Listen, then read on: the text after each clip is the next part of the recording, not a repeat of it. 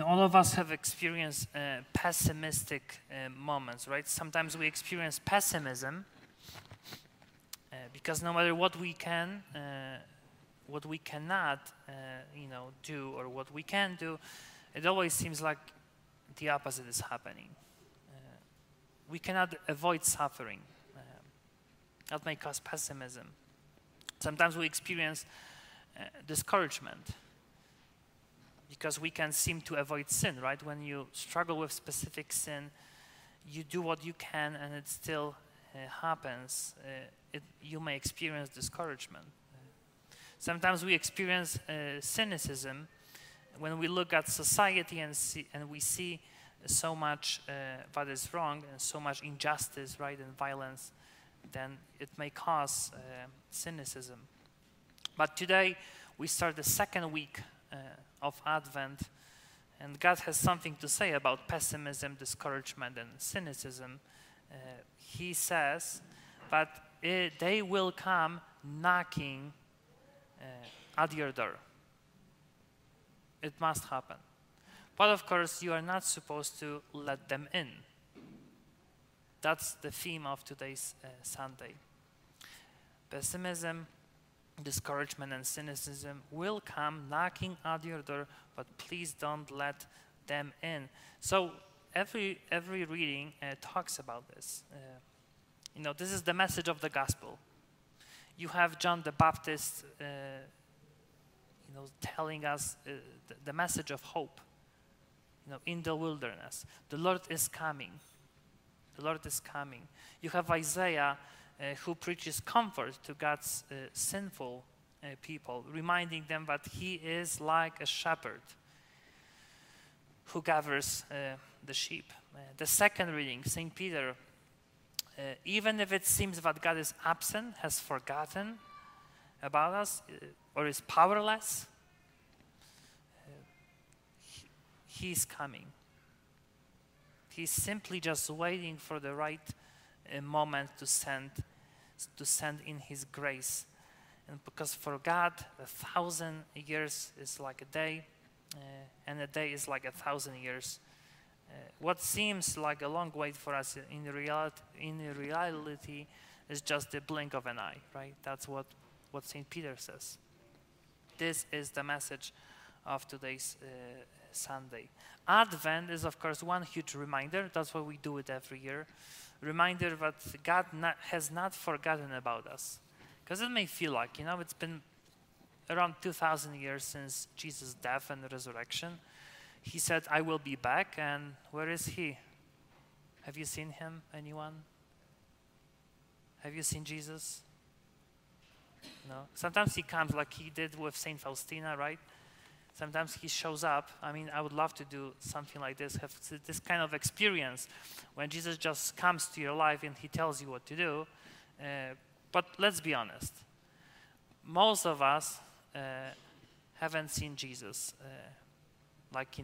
You can see your spouse, you can see your child, you can see your friend. So where is he? Where is he? But this is the message again. God has not forgotten. He never stops thinking about us, and he's leading us with his care to this everlasting reward. That's why we have to celebrate every year his first coming, when he was born as a man, still having in mind that he will be back. He will be back for the second time. But yes, we cannot just sit and wait for him. Don't do it. St. Paul actually, in the first letter to the Thessalonians, he tells them, guys, do something. Because if you lived in Jesus' time and you knew, like, oh yeah, he's coming, and after a few years, like, he's not here, well, but if he's coming soon, what's the point of going to work? What's the point of really taking care of your life? So St. Paul told the Thessalonians, no, go to work, spread the good news. God is coming, we don't know when, but you're not supposed to just sit on a couch and just wait for him. No. Do something. Do something. So I was looking for a few examples. I found one which is actually related to us. St. Louis, as you know, that's our second parish. St. Louis, the king of France. He lived in the 13th century, and he was the king, of course, but he reigned for 52 years.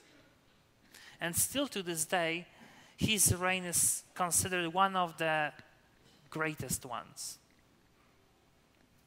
One of the best period of time in France history. So here's a few examples what King Louis did for his people, still waiting for Christ, but doing something. He used to walk through the streets of his cities just distributing money to the poor. He would go into the hospitals and homes and take care of them.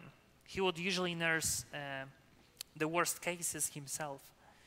He would invite to his royal table dinner like 20 homeless people, and he would have dinner with them. Once it was considered, of course, a dangerous act to do. In the Middle Ages, the leprosy was still a thing, and of course, when you got this disease, it was kind of like a death sentence, and you would be exiled to the specific village, right? You know this from the Bible. That will happen in Jesus' time as well. You would spend the rest of your life in misery with other lepers, and if you want to just go outside, not too far, but just a little bit, you'd have this bell with you. Just this signal for others, healthy people, not to approach you because you are sick. And of course, once St. Louis, when he heard the bell, instead of walking away, he actually he walked directly towards the sound, and then he hugged the man. A huge risk. Huge risk. When he would go to the church for the morning mass, right after the mass he would go outside and just meet with people, and those who didn't have money to go to the court and to resolve their problems with someone else, they would go directly to him because the king had the ultimate power, so he could resolve any problem at the spot. And so he did it specifically for the poor, those who couldn't really afford a lawyer. That's what St. Louis did. Right? He was always present to his people because he had discovered that God was always present to him. He didn't forget about his people the same way like God hasn't forgotten about us, and he never will. St. Peter, again, in today's second reading says, what sort of person ought you to be?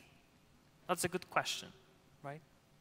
Should you be pessimistic, discouraged, and cynical? Not at all. You shouldn't be. Of course, we know we shouldn't be like this. St. Peter gives us two qualities in his letter.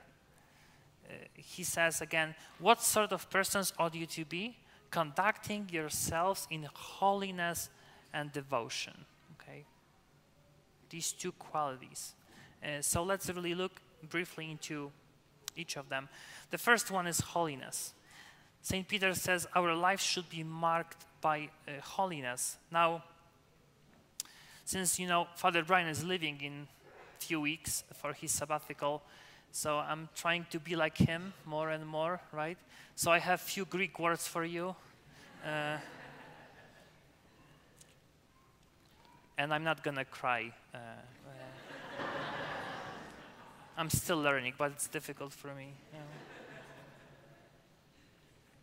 No, I love Father Brian. He's great, but Greek, okay, holiness. In Greek, this word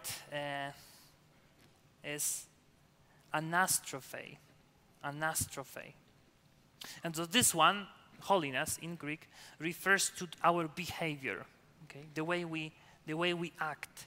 So holiness doesn't mean that we go around with our heads in the clouds. That's not what holiness is in the Bible. Holiness means that we go around as Christ went around. Okay?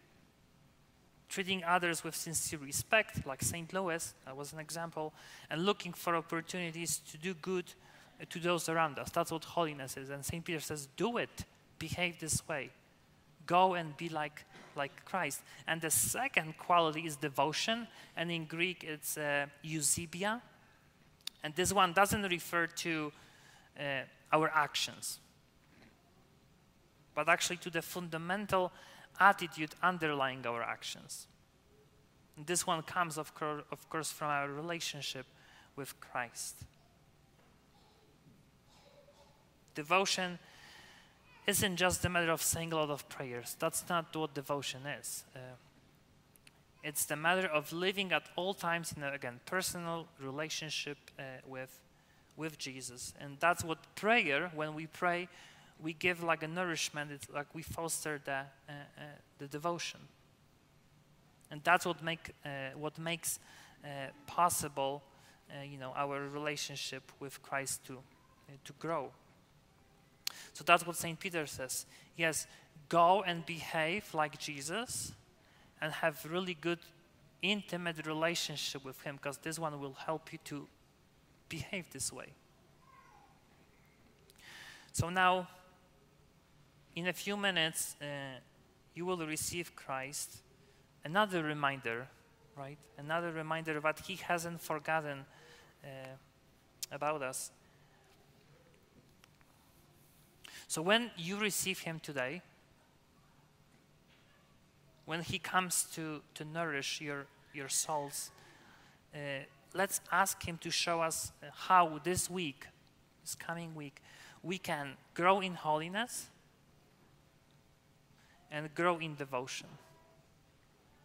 This is how you get ready for his coming, for his advent, which means the arrival. This is how we get ready, not just by sitting and waiting for him, but like Isaiah, Peter, and Saint John the Baptist say, prepare the way of the Lord.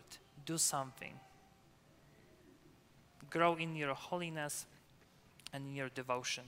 So when he comes, finally, for the second time, we will be ready. We need this every year. We need this huge reminder, which is called Advent, that he's coming.